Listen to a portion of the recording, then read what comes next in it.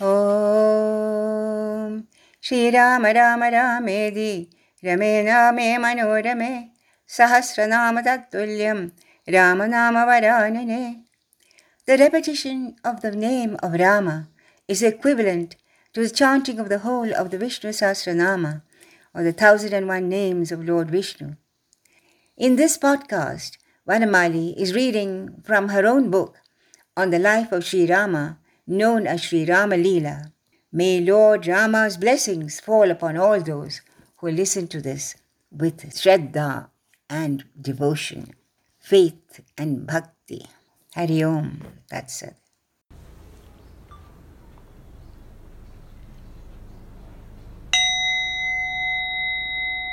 Canto 6. Indrajit. Lakshmana armed himself and took the blessings of Rama before proceeding. Vibhishana and Jambavan with his army of bears joined him. Come, hurry, said Vibhishana. I'll take you to the magic grove where he is performing the ceremony. The god of fire will give him his magic chariot, yoked to tigers, which will make him invulnerable. Only Rakshasas can see his hideout. Vibhishana took Lakshmana to the secret grove where Indrajit was conducting his ritual.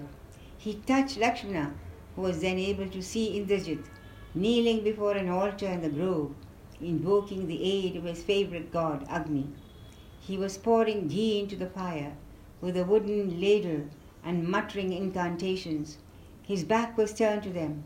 The black sacrificial goat was tied to a stake and bleating piteously.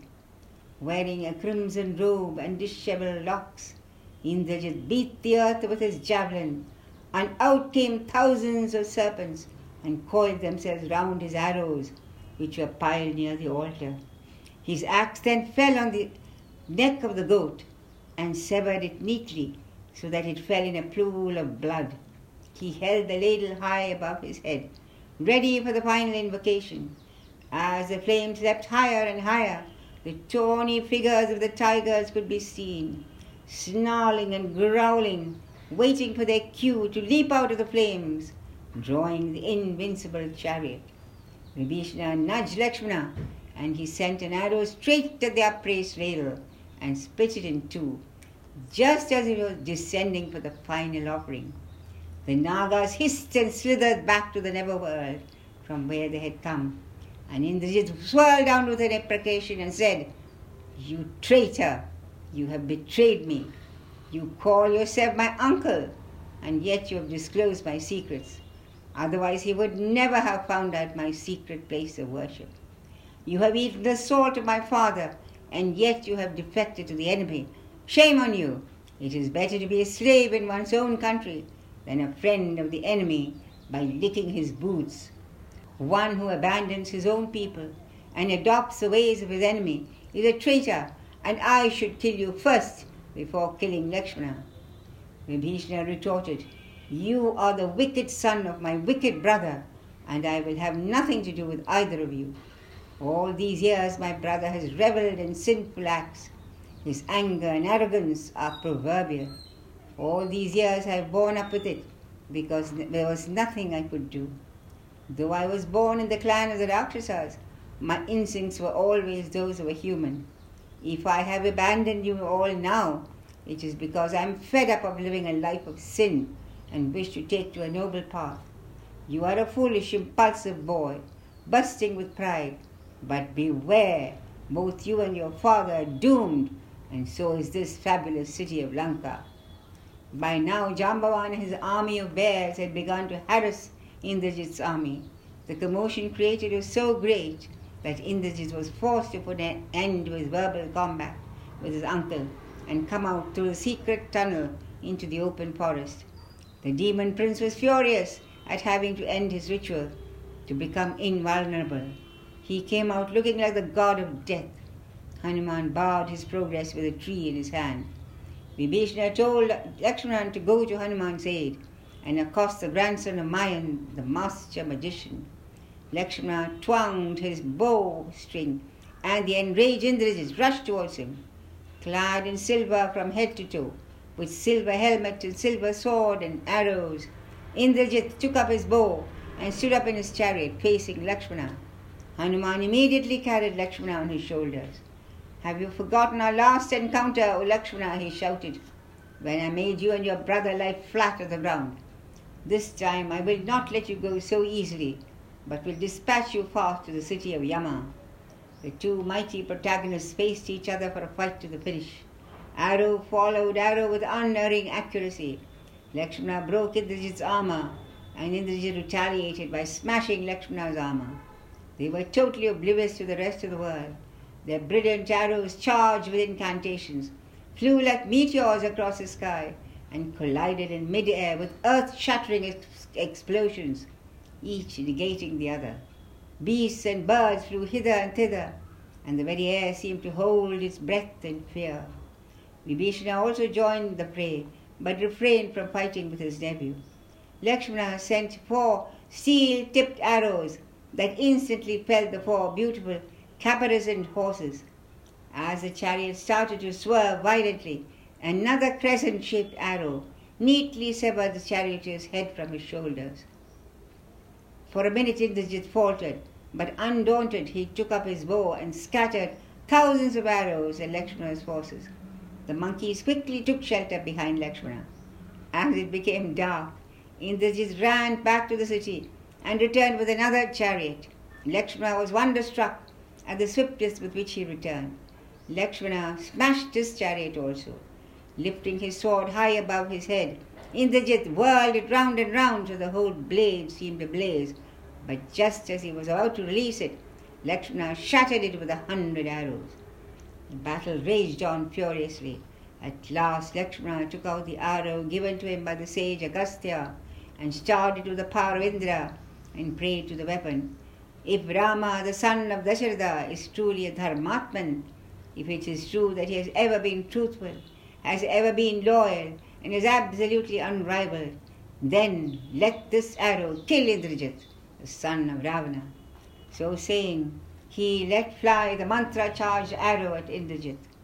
It flew like a streak of lightning straight to its target, and before Indrajit could counter it one of his own, it neatly severed his handsome head so that it fell to the ground like a golden lotus.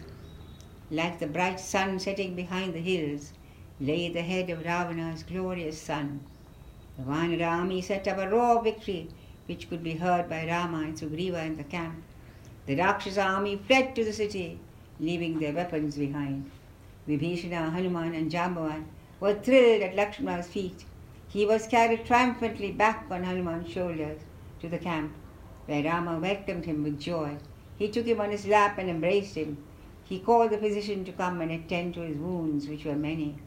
The whole camp rejoiced, and Rama hoped that hearing of his son's death, Ravana himself would come to the next day and fight with him. When Ravana heard of the death of his beloved son of Mandodari, he fainted. Indrajit, who had once captured Indra, the king of gods, and brought him in chains to his father, now lay dead, killed by an arrow that which had been charged with the power of Indra himself. Reviving from his swoon, he began to lament over his son. My son, my beloved son," he moaned. "There was no one like you in the whole world. You could defeat every enemy you encountered, yet you have been killed by that puny human being. How is it possible? Without you, this entire earth seems to be an empty place. Life has lost its charm for me, now that you are dead, my dearest child.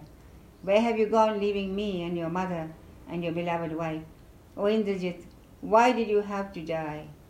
He forgot that he was the sole cause for the destruction of all his sons. His sorrow turned to anger, as it normally did with him, and he decided to kill Sita in truth and not as a trick, as his son had done, for she was the cause of all this. He forgot the fact that he had no one to blame but himself. It was his cruel and unjust act which had brought calamity on his whole race, as prophesied by Vibhishana. Tears like liquid fire rolled down his cheeks. Picking up his sword, he rushed out of the palace, determined to kill Sita, who was still devoted to Rama. His ministers and wives rushed after him. They had seen him angry many times before, but that was nothing compared to what they saw now. Like a malefic comet approaching Venus, he flew at Sita, with upraised sword.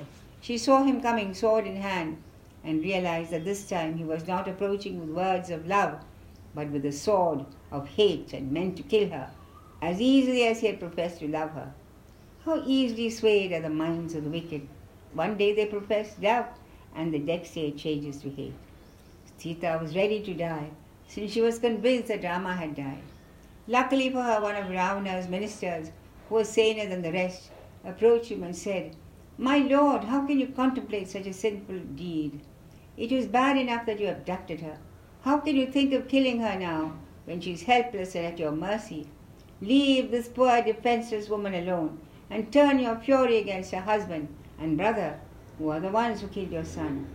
Today is the 14th day of the dark lunar fortnight. Tomorrow is the night of the new moon, most auspicious for night rangers like us. That is the time for you to march against Rama, and after having killed him, you can return victoriously and claim Sita as your own." Luckily for Sita, Ravana seemed to find this advice palatable. He checked his stride and stood for a moment, lost in thought. Then, without saying a word to anyone, he turned around and marched to his assembly hall. The next day he sent his crack regiment of carefully chosen men, famed for their valor, to the battlefield, with orders that they should not return until the Kosala brothers were dead. Armed with all the best weapons of the time, the ill-fated army set out at break of day. The two armies met with a terrible clash, and blood flowed like a river.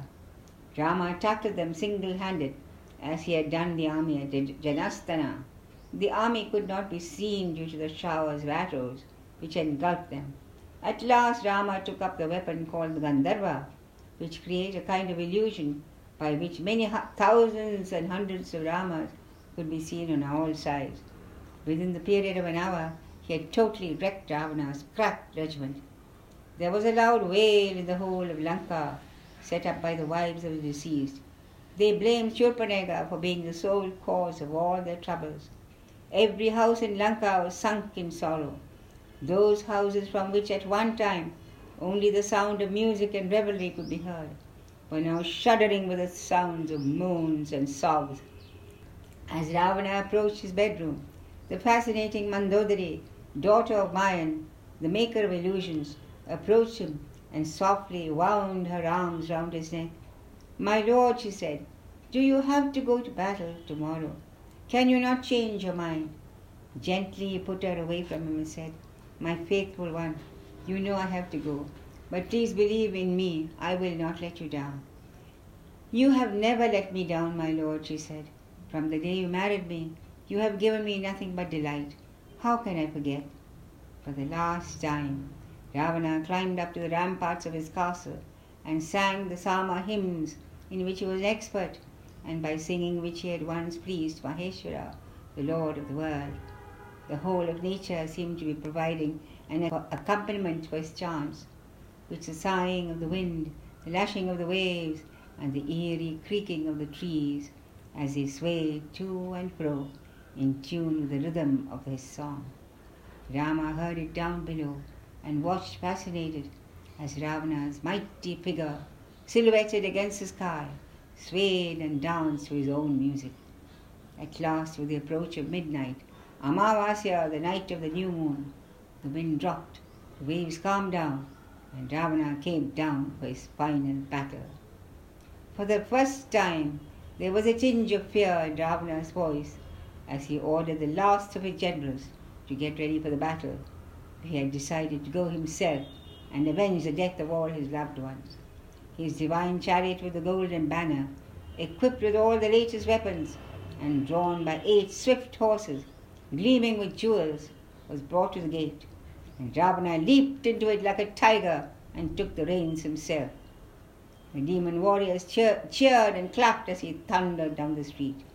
He chose to take the 5th gate, the gate of illusion, and rose up like a black swan into the sky.